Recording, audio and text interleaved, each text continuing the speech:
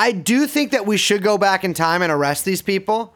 I'm not talking about Chris Christie or Alan Dershowitz. I'm talking about biblical figures. No. People, yeah. Well, you want a citizen's arrest, Joseph's Brothers? Well, I was kind of thinking about. You guys, I think this is a musical. Well, I don't know. I mean, just saying, if I were to arrest Jesus Christ, I definitely would not let his ass be buried in a cave that he could emerge from later. I would just put him perhaps on an island, underwater, etc. I would have. The Romans were fools. No, they should have done it like what they did with Joe Pesci at the end of Casino. Yes, yeah.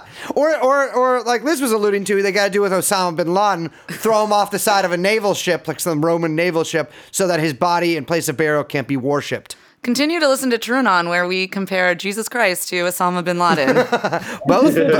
both mainstream religious figures, both controversial.